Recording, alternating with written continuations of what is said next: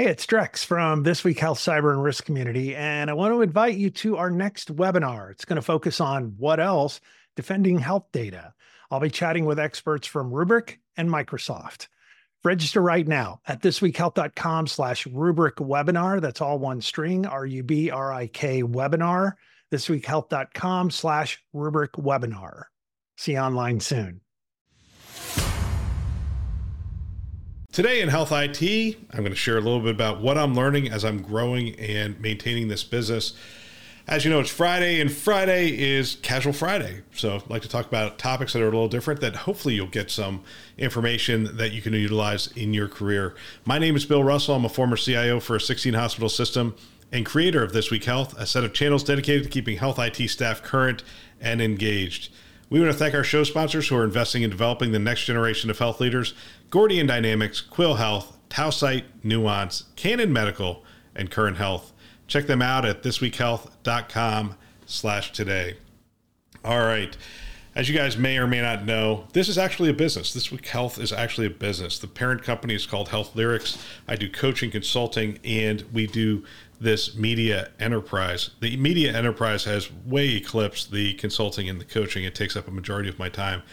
But as such, I am an entrepreneur. I'm an owner of a business. And at one point, when you start a business, now there's a lot of different ways to start a business. You could go out and get funding and get a lot of money, in which case all the things that I'm saying right now are irrelevant, because you would do that approach would be completely different. Some of the things will transfer, but for the most part, what I'm going to talk about is bootstrapping a business. So when I left being a CIO for the 16 hospital system, I flew around, got a bunch of information from people, talked to a bunch of peers in my industry about what I was planning to do. I talked about consulting. I talked about some cloud consulting that we were doing at the time, talked about coaching and whatnot. And I signed on a bunch of coaching clients. I signed on a handful of cloud consulting projects, and we started to do that.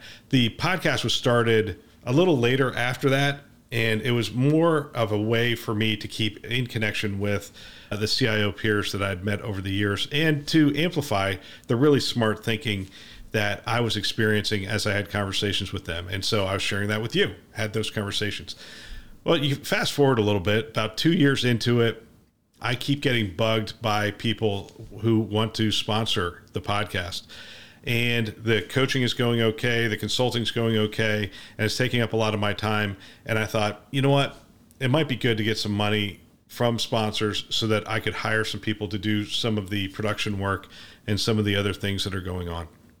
And so that is when you enter a new phase of the business and you hire people. So now you have to put all sorts of things in place. You have to have an employee handbook. You have to have payroll. You have to be set up in states and all that other stuff. And so now there's another function that sort of kicks in, which is the business operations function, AR and AP and payroll and whatnot. And so it's really interesting. And, early on, you can't afford to hire all these things. But one of the books I've read a long time ago, and I've really taken it to heart, especially if you're an entrepreneur who's trying to grow a business, is the E-Myth. And in that book, one of the exercises that he has you do is he said, draw these circles up on a page for your business. And he says, marketing, sales, business operations, production or delivery of your service, technology, website, all the tech stuff that you have to do. And oddly enough, our business has, I think we counted the other day, 52 applications. Isn't that nuts? I know a lot of them are web-based applications. They're connected up via APIs and those kind of things. So as you would expect, I've automated a lot of stuff, but we have that many applications in this small organization. And then you have obviously HR and people development. He says, all right, now put a name in each one of those squares. And owner's another one. He goes, put a name in each one of those squares. And what happens to most entrepreneurs is they put their own name in a bunch of those squares. He said, you are no longer the owner. If you put your name in those squares, you are an employee of the company. And I realized way back then that I was an employee of the company. I was doing 3 or 4 of those boxes myself. But to a certain extent, that's what you do when you're first starting out and you're trying to bootstrap a business. And so recently we made a significant move last year in terms of our business strategy and our growth. That paid off. It could just as easily have not paid off, but that paid off, gave us the opportunity to bring on more staff. And so I took that diagram out with the boxes, added a couple more boxes because we're doing different things than we once did.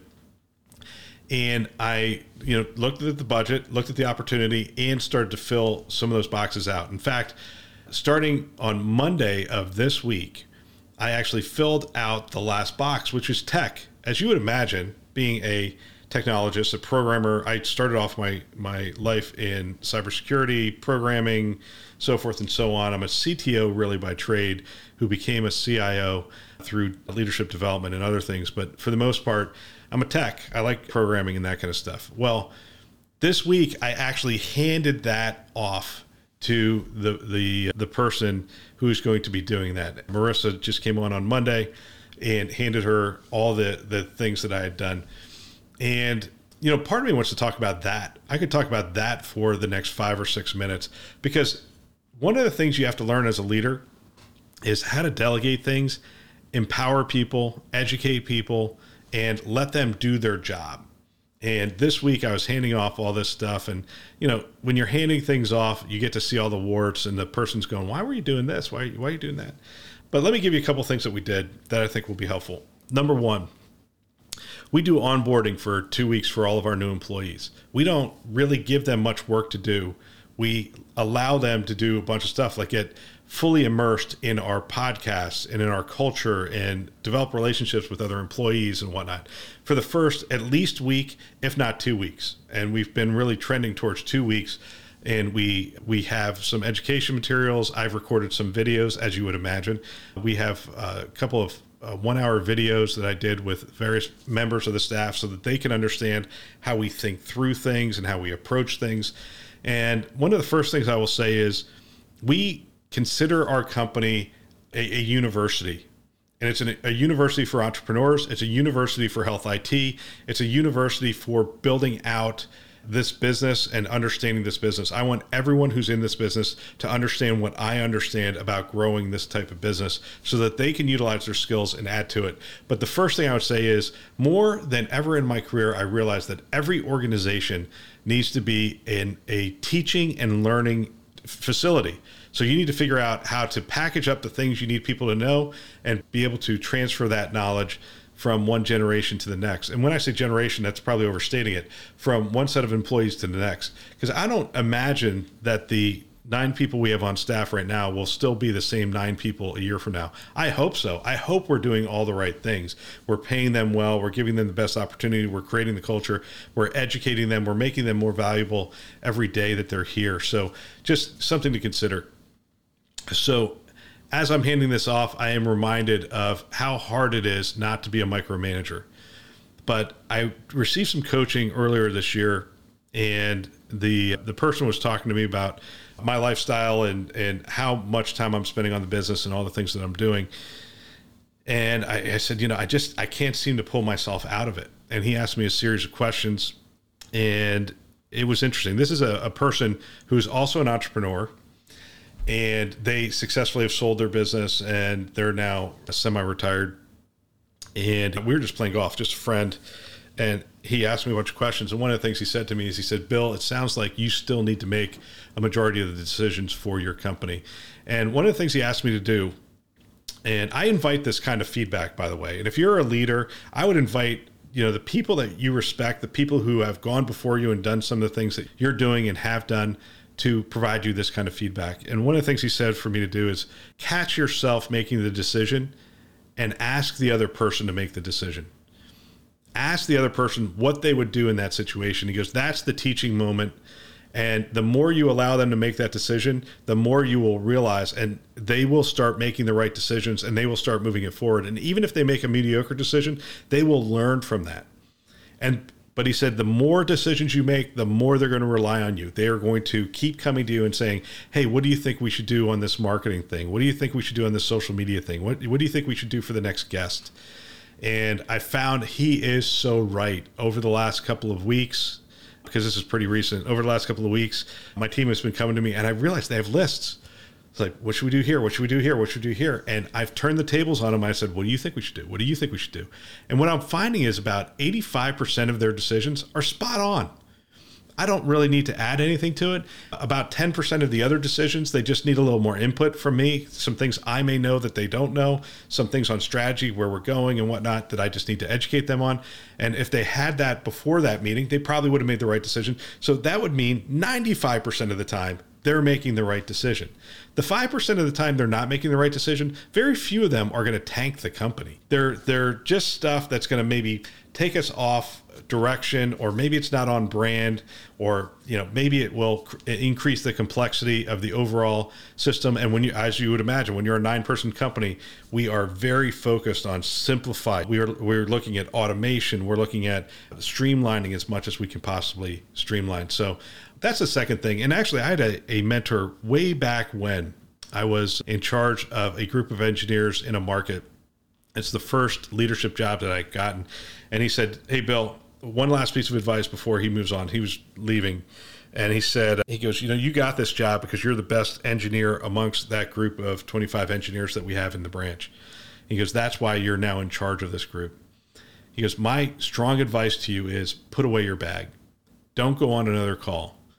And I sort of looked at him like, but I'm the best. I know how to fix a lot of things, and sometimes they're going to get in trouble.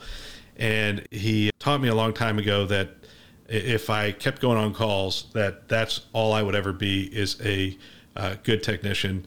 And I needed to develop a new set of skills around leadership and empowering people and training people and developing people. And he was right. Now, I forget that from time to time. I need to be reminded, and I learn those things as we move forward. So anyway, I thought I would share some of the things I'm learning, some of the things I'm doing. I think the key takeaway for you and your organization with your staff is make your organization a training organization, constantly training, constantly updating people. It doesn't have to be you always doing the training. In fact, it would be better if it wasn't always you doing the training. Utilize your vendors, utilize your partners, utilize your own staff. Sometimes they know things in more detail than you do, and they can educate the rest of the team. Utilize online stuff. Utilize our podcast, for heaven's sake. That's why we do it. We do it to help you educate your team. But be intentional. Build out the mechanism to train your team, I think, is one of the things I would take away. And then the second is let your team make decisions. Train them to make decisions, empower them to make decisions, and let them surprise you with what they do with that autonomy. All right, that's all for today. If you know of someone that might benefit from our channel, please forward them a note. They can subscribe on our website, thisweekhealth.com, or wherever you listen to podcasts, Apple, Google, Overcast, Spotify, Stitcher. You get the picture. We are everywhere. And, I'd be remiss if I didn't end this by saying thank you. We made some risks in the business, but it is really the community that listens to the podcast, the community that has come around, all the things that we were doing at This Week Health that has made that successful. So we are extremely thankful, and your contribution helps me to have fun with this group of 9 people as we try to give back to the industry. All right, so where do I stop? Oh, we want to thank our channel sponsors who are investing in our mission to develop the next generation of health leaders: Gordian Dynamics, Quill Health, Tausight, Nuance, Canon Medical, and Current Health. Check them out at thisweekhealth.com/today. Thanks for listening. That's all for now.